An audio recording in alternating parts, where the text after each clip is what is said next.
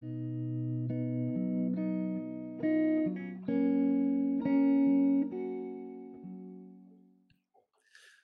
الله الرحمن الرحيم والصلاة والسلام على رسوله الكريم وبعد. Assalamu alaikum and welcome. This is the Renovatio podcast, and Renovatio is a publication of Zaytuna College. I am Ubaidullah Evans, and today I have the pleasure of interviewing Joram van Clefferen, a former Dutch member of parliament that made headlines when he converted to Islam and authored a book very provocatively entitled Apostate, which is a very attention-grabbing title. I've had the pleasure of you know greeting him in passing at the RIS conference, but never an opportunity to really sit down and converse with him. So I'm really excited about this. Yoram, how are you? Yeah, assalamu alaikum. Thank you very much, first of all, for the invitation. It's a great honor for me to be in your show, in the podcast. So thank you for that. I'm fine. How are you? Alhamdulillah, I'm well. It's Ramadan. Alhamdulillah. I mean, so Almost in everything. your religious background, if I'm not mistaken, you were born as a Reformed, liberated Christian, right? Dutch Reformed Christian. And when I looked at your bio, it seemed as though you and your family were pretty religious, which struck me as unique because when I think about, Western Europe especially, I think religion is not something that is very popular among people, currently. So, were you raised as a religious person?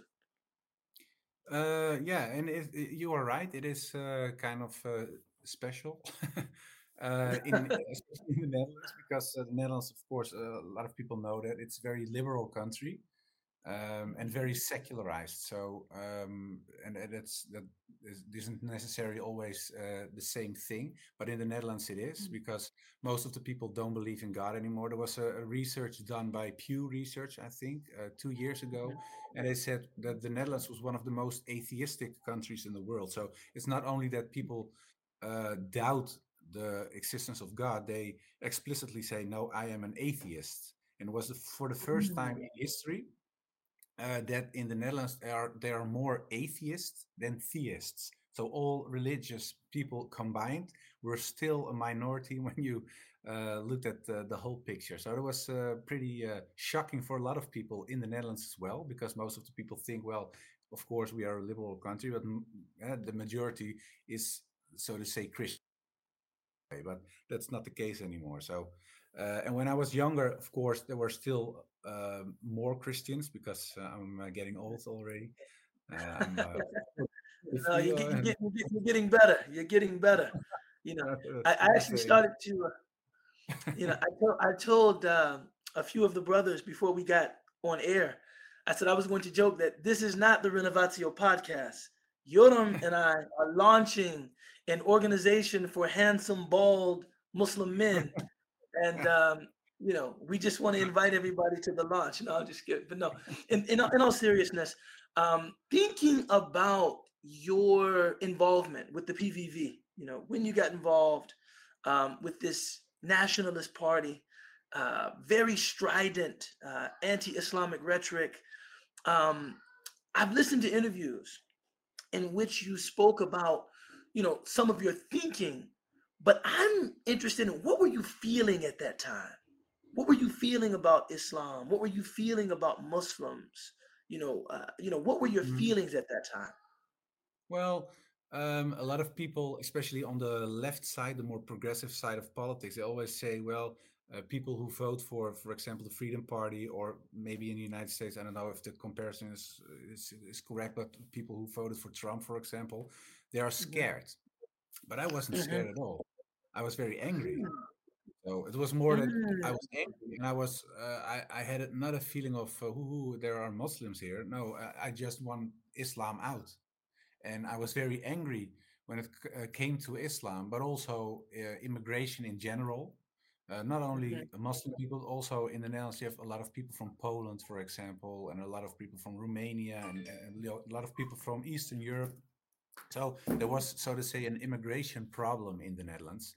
But Mhm. of course, my party focused on Muslims. So they said, well, there is an immigration problem only when you look at Muslims and Islam. But that was not the case, because more people in the Netherlands were worried about immigration because of jobs and because of the social security system, et cetera, because it's a little bit different, of course, than the United States. We have a welfare state. So when there are too many people depending on the welfare state, of course, it's going to be very difficult to maintain such a system. And you cannot be an immigration country and have a social security system like we have. So it's one of them. You have to choose, so to say. That was the political way of explaining it to people when they asked us, "Well, why are you so angry?" And of course, and maybe you heard it in former interviews, I wasn't so much worried about the social security system. That was in general, but my personal feelings were that I was worried for the sake of the country in a religious way, because as you said, Mm. I was brought up as a Protestant Christian, very practicing, because I have a Christian name or a biblical name. So as my brother, my sister, my other brother, we were all baptized. My father read from the Bible when we went to bed. Mm. When we were eating, they were reading from the Bible. We went to church, etc. So we were very Christian in that way. So when I saw that people were losing their faith, they're losing their Christian faith, and at the same time you see a lot of people coming in, so to say, from other countries who are still very practicing, and in a Yes. historical way, of course, it's the competition. It was Islam and Islamic Christianity, of course, especially in Europe. There's always been clashes. So there was my personal my personal story when it came to my feelings towards Islam. No, it's funny that you say that because I've always felt that, but I've never heard someone articulate it as clearly as you have. That sometimes when our, more secular compatriots look at Muslims, they see this very practicing religious community. So that there is a cultural aversion to Muslims because they're characterized by habits that seem strange, exotic, different, right? But there's also this religious aversion to Muslims because they appear very dedicated to their religion. Yeah. Whereas I think people in Europe and some places in the United States, ironically, even though the United States is thought of as a very, very Christian country, in some places people are like, well, we're just not that defined by our religious practice as a community, whereas Muslims appear very interested in their in their religion. So Yeah. moving on, what for you, because I mean this is the Renovatio podcast. Renovatio is a publication of Zaytuna College. Zaytuna College is a liberal arts college that focuses on teaching the Islamic sciences.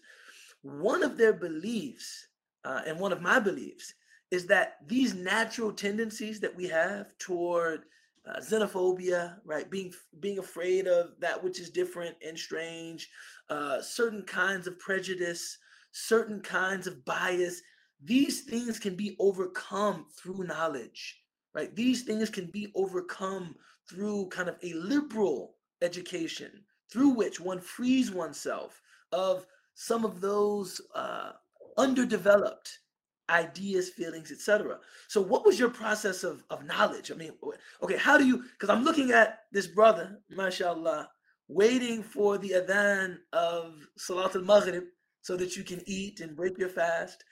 How do you get from a place of, completely vilifying Islam and Muslims to this place of being Yoram Van Claveren, the Muslim that I'm looking at now? I mean, what was your how was that journey?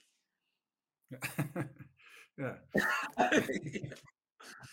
It's sometimes funny still for myself as well. So because most of the people in my street, for example, but also in the family and friends, especially my friends, they're not Muslim. There are almost no Muslims here in the area. So when when I'm talking to people, they say, "Well, how can you be a Muslim? It's so strange. It's so so that's it's and sometimes when I look at in the when I look in the mirror, or you just somebody sent you to be funny an old picture or an old speech from Parliament, and they say, "Well, what happened?" So it's a very direct Before, uh, after, before, after. before after. Yeah, it's like a commercial almost. Well, what happened? Yeah, of course. In 2014, I left the party. I left the Freedom Party, and it was because of there was an incident during a political rally in the Netherlands, and we had there were elections, and during the night, Geert Wilders, the leading Mhm. guy of the Freedom Very Party, distinct hair. yeah, Good with Vilder. his blonde hair. He is gray, but he dyes it, so it's blonde now. But he asked during the rally the people who were there, do you want more or less Moroccans in the Netherlands? Mhm. And everybody started shouting less, less, less, and it was very it was like a stadium setting, so everybody Oh was wow. screaming, and he said, well, I'll make that happen.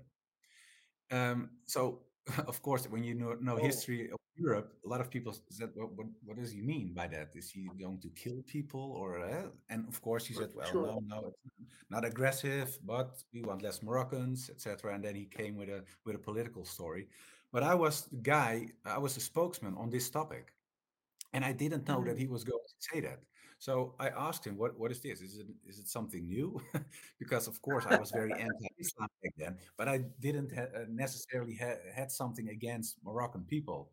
And the funny Mhm. thing was that there were even Moroccan people working for the Freedom Party.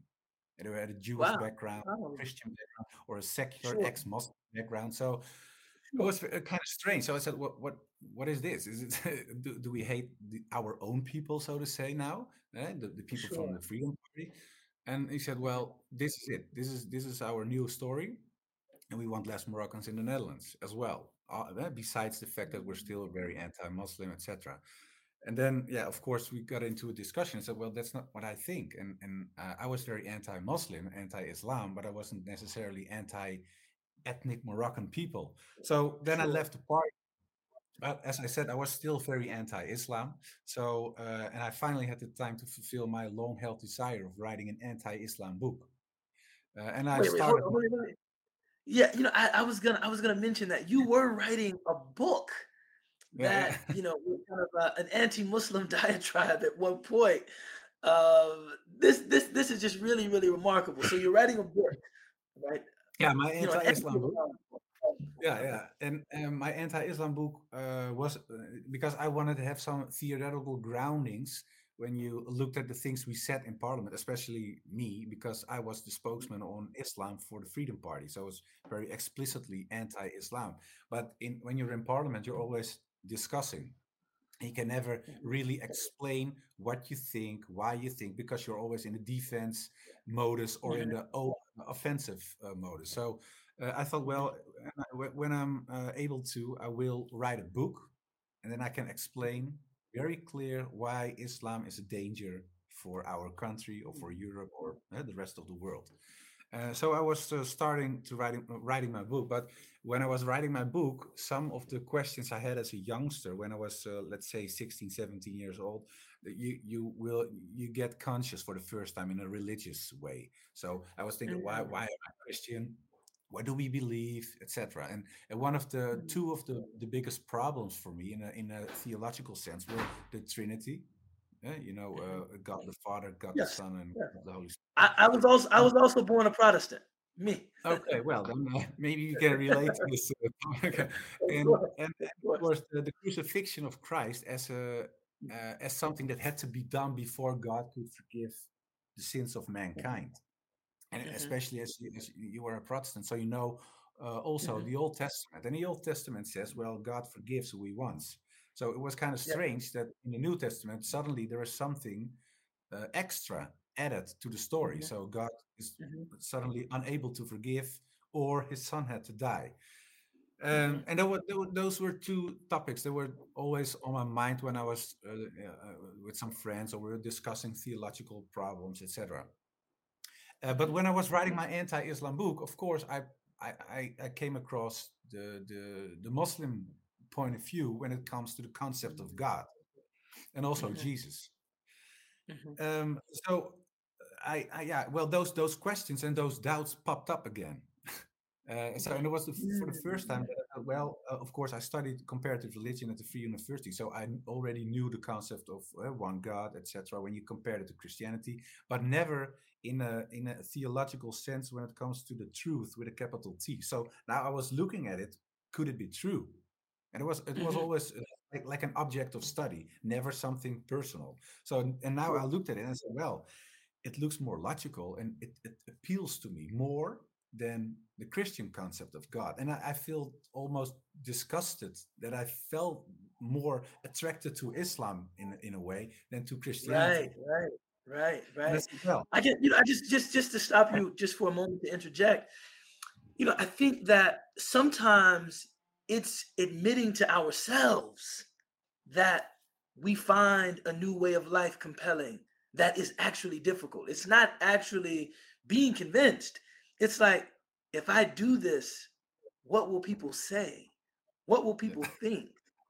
People will think that I'm a fraud, or people will think that I'm a whimsical person that just takes one position on Monday and a different position on Tuesday. So a lot of what we wrestle with is, how will I do this and maintain my personal integrity? You know what I'm saying? yeah, of But course, I'm yeah. sorry, I didn't mean to stop you. Yeah. Yeah. No, no, but it's something very very true. Because Hmm. when after after I embraced, so to say, the Islamic concept of God, there was of course still the struggle when it came to the prophethood of Muhammad, peace and blessings be upon him, because in my denomination we were taught that he was, so to say, the Antichrist. Oh So my God. from La ilaha from illallah. seeing someone as the Antichrist to accepting him as a prophet, that's a very long way, That so to say. that's And that's a journey. Yeah, so I understand that journey involved one of our dear teachers, Sheikh Abdul Hakim Murad, that yeah, yeah, you sent him an email and he responded in like a 17-page expose or something yeah, like that. yeah. So he was very explicit, and he was very it was very extensive what I received. So. But it was very true because he said, "Well, I see where you're coming from because I added a list of books that I read and where my Mhm, information came from." So he said, "Well, I mhm, know those books. Some books are okay. Some books are totally crazy, so to say." And he said, "Well, maybe you can read this book and then you can read that book." So what I did is he gave me a list as well, some names. He just in a personal way he explained some things to me because I had some questions. He said, "Well, this is this and this." So and of course he is an authority on several subjects when it comes to religion, especially mhm, Christianity and Islam. So mhm, he explained to me a lot of things, and then he said, "Well, maybe you can reread all your old books, and then you compare them to the new books that you're about to read, and then you can see where they take off the wrong turn." And that's what I mhm, did. mhm, And it was mhm. a process. It took about 2.5, 3 years altogether. So it wasn't because some people say, "Well, how is it possible? One day you're on the lap of Geert Wilders, and next day you roll into a mosque." So, well, man, that's not the case. No, It but took a no, lot but of actually, one of the things that I thought was really beautiful about your story is there is this element of the story that involves kind of a cultural connection, because you obtained the Quran in Old Dutch, right, through the House of Wisdom publishing yeah, house. Like, you yeah, went and you're like, man, you really know my story. I know, but you went and that's what your facial expression said, like, whoa. You went and you were convinced that this publishing house was a nationalist publishing house yeah, because of they course. were writing in Old Dutch. Yeah, And yeah. your assumption was that anyone who writes in Old Dutch wants to show I'm really Dutch. But as it turned out, this publishing house was run by Muslims. Is that what happened? Yeah, yeah, yeah, kind of. Because at first I had another publisher, of course, because my book was very anti-Islam.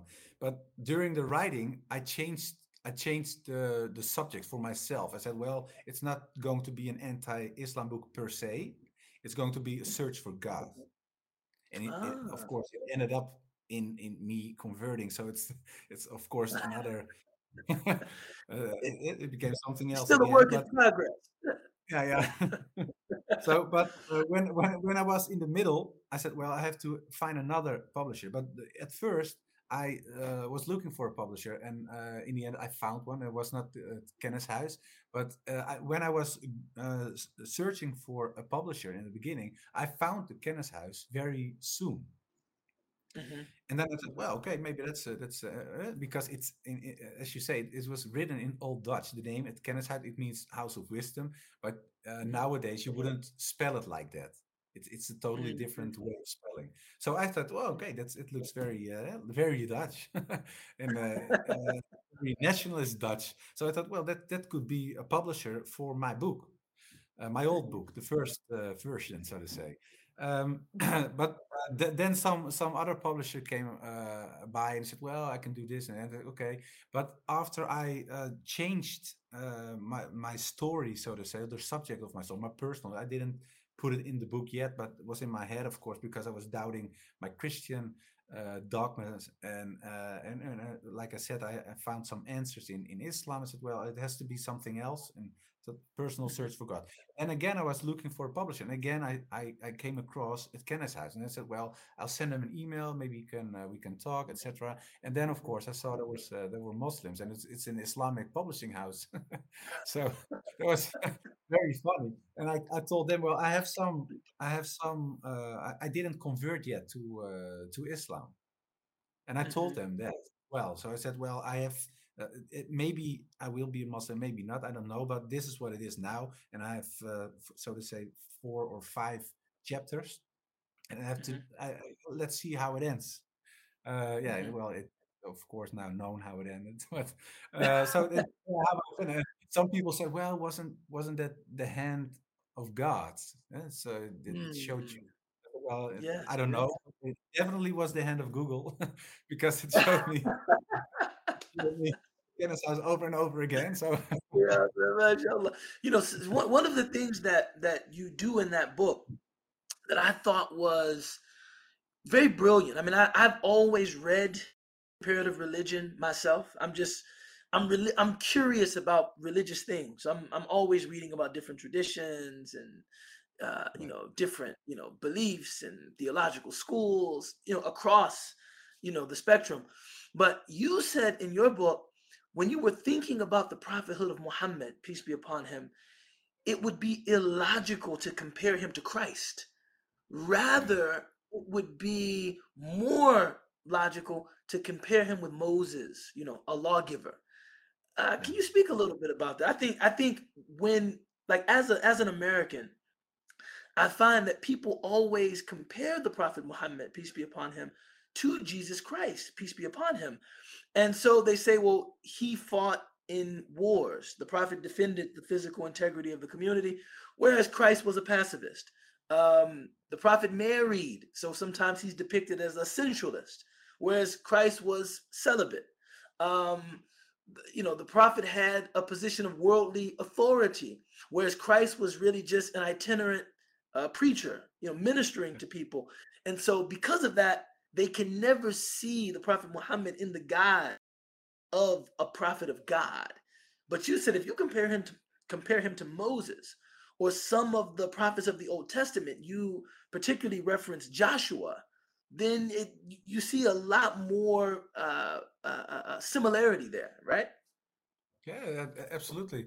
And it was funny because a friend of mine, he's a Christian pastor. He still is a friend of mine, Mhm. and he said to me, he told me it's not logical to compare them to each other because they had a different task. He said, "Well, I don't believe in the Prophet Muhammad, of course, because he's a Christian pastor." He said, "Well, it's Mhm. probably a nice Mhm. guy. I don't know, but he's not part of our religion." So Mhm. he said. but when you look at their lives, he said it's totally different. So you have to compare them with someone in the Old Testament, because he said it's not about is he the Messiah? No, it's about is he a prophet? And he said, well, Mhm, if he is a prophet, then look at other prophets. And there are not so many mhm, prophets in the New Testament, of course. So you have to look at mhm, the Old Testament. And that's what I did. And I started comparing them, as you said, to Musa, to Moses. And because he came with a law, just like Moses came with a law. He was in the context of war. He had to defend himself. It was existential, because if they didn't defend themselves, they probably would be wiped out. And of mhm, course, he was someone who had to start a community as well. mhm, So it was mhm, it was totally different when you compare it to Jesus Christ. And when I was comparing him to Moses, to Musa, uh, yeah, especially when it came to war, for example, because and I said that a few times earlier as well. Of course, it's not, war is never nice, and so if it's possible that we don't have any wars, that will be perfect. But mhm, that's not the mhm, case, because we are humans, and unfortunately, humankind wages wars. So mhm, when I was comparing them to the Old Testament, and the way the Jewish and Christian tradition teaches, from in a theological sense, how to wage war, it was so much harsher, so much more brutal when I compared it to mhm, Islam. Because, for example, when mhm, it came to the grass, or cutting trees, or killing non-combatants, and stuff like that, and I always had in my mind, because of terrorism and stuff like that, well, Muslims like to kill. It doesn't matter, if it has an heartbeat and they can kill it, they'll love it. That was that was what I thought.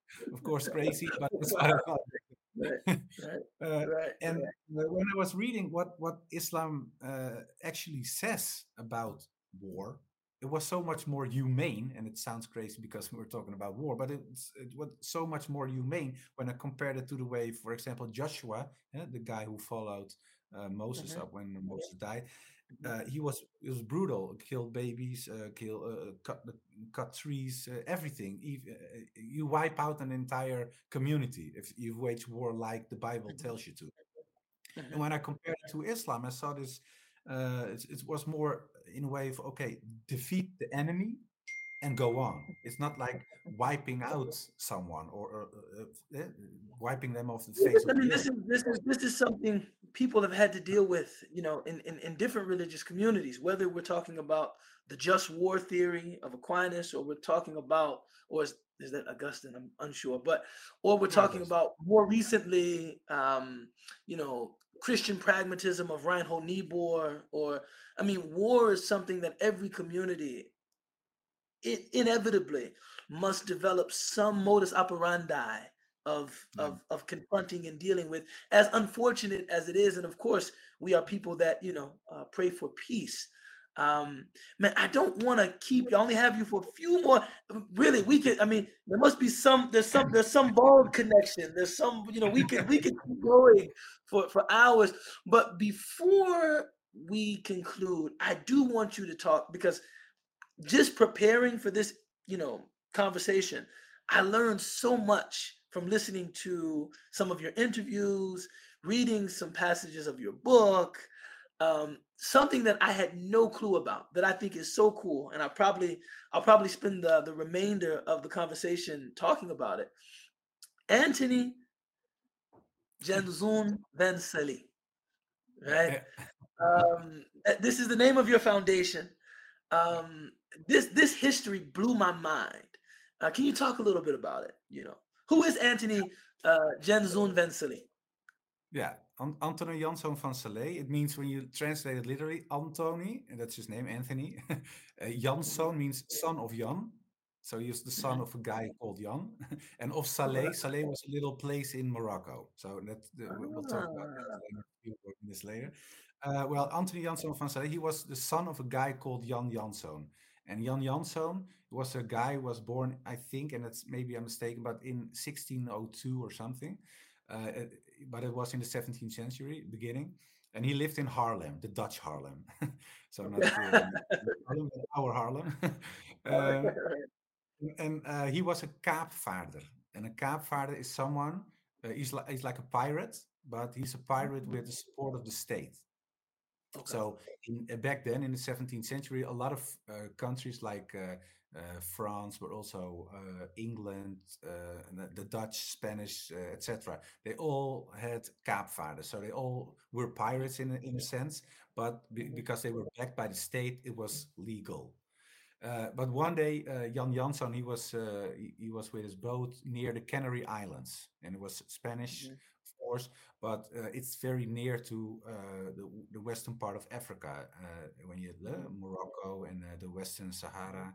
So his ship broke down, and he came on the beach, and then all of a sudden there were a lot of people, a lot of men, and they said, "Well, bad day for you." So yeah, your ship broke down, and you can choose, or you swim back between the sharks, that's a bad option, or you can Yeah. buy yourself free, Yeah. because we see a lot of gold and silver here because he stole it from other ships. Situation you can, or you can fight us. Well, Mhm. they were let's say 150 guys against one, so there was no real option. And they said, well, or you can convert to Islam. And then he said, "Well, what do you mean by converting to Islam?"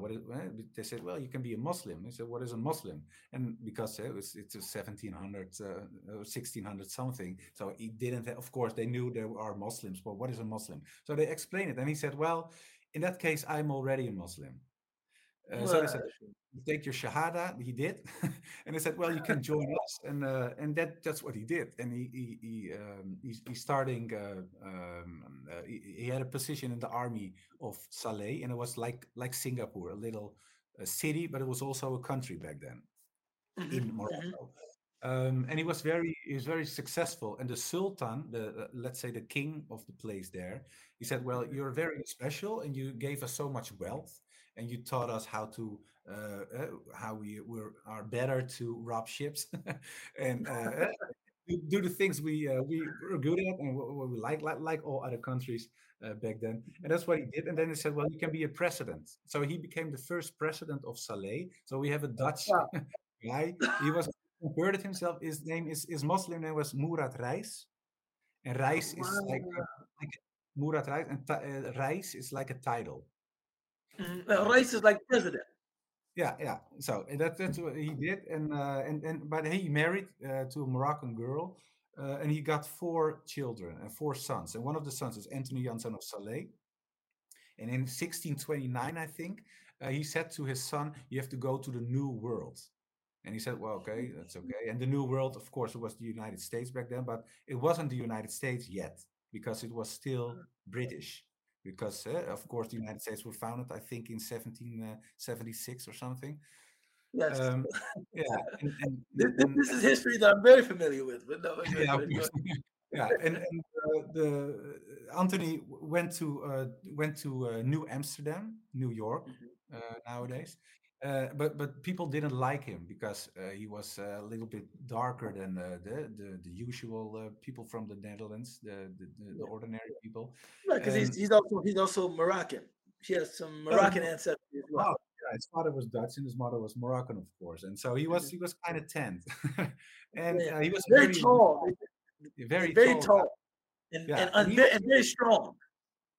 also, but he was even taller than the average guy there. So they said, well, he looks like a Turk, and Turk, everybody in Europe, a Turk it meant Muslim. When they Mm. read all books and they're talking about the Turks, they mean Muslims. It's not necessarily the Ottoman Empire, but everybody Mhm, who's not a Christian from Europe is a Turk. Uh, mhm, mhm, so they said he looked like a Turk, but he went there and he said, well, he wanted to buy land, and they were very. They said, well, no, you cannot buy. You're not a Christian, because he was a Muslim, and he was reading in his Quran as well. And he was. That's what they say. He was the first guy who brought a Quran to the Americas, so North and South. And the first Quran there was. It was very, very, yeah, very remarkable. So I the think. first Quran in America is brought by the descendant or by the son of a Dutch pirate. Yeah. Yeah. the, the history of the world is just it's wondrous, really. It's Yeah. wondrous. It's It really is. wondrous. It really is. and he was very wealthy. When you translate the amount of money he had, he was like a multi millionaire back then. So when he said, well, I want to buy land, they said, no, you cannot buy. He said, well, I pay 2 times, 3 times what they offer you. And they said, okay, then you can buy. Of course, money talks. And that's what he did. And one of the It still does. yeah, and well, he started a lot of places. They are still around. For example, the Bronx. He was one of the first people who developed the ground that is the Bronx nowadays. But also, there's a place in New York, Wallenstein, and Mhm. Wallenstein. He is the guy literally who founded Wallenstein, the place that still exists now. So this was very funny, and he's also from very. It's very special because a lot of descendants and people like Vanderbilt, the dynasty of Mhm. Vanderbilt, they're descendants of this guy. Also, Humphrey Bogart. Humphrey Bogart is Yeah. also related to this guy. Jacqueline Kennedy as well. Oh, Yeah, yeah, Jacqueline Kennedy Onassis as well. Yeah. yeah. No, I And mean, Mark you gave me so Russell. much to think about. Sorry. Oh man, So God bless. God you're bless. welcome. God bless you. God bless your family. God bless the organization. It sounds phenomenal. You know, you're doing God's work. Stay strong. I didn't get a chance to talk about it in this conversation, but the ways that I've heard you speak about your mother, that she was disappointed, but you're not angry and you accept her and you love her, in spite of that, and you understand, why she's disappointed. This is the key, to not allow yourself to be alienated, by your family, by your community, by your, countrymen and women. And, God will give us success. And just in bringing people together across the barriers of religious observance and culture and language, you're already doing God's work, and God has already given us success. So thank you. I'm Ubaydullah Evans. My guest has been Yoram Van Clefferen. This has been the Renovatio podcast, where we endeavor to provide a approximate expression of ancient wisdom, right? And this was a lovely experience. I look forward to us doing it again soon. Please, Yoram, give my best to all of the community there, and especially your lovely family. Salam Okay, alaikum. like salam. Very good.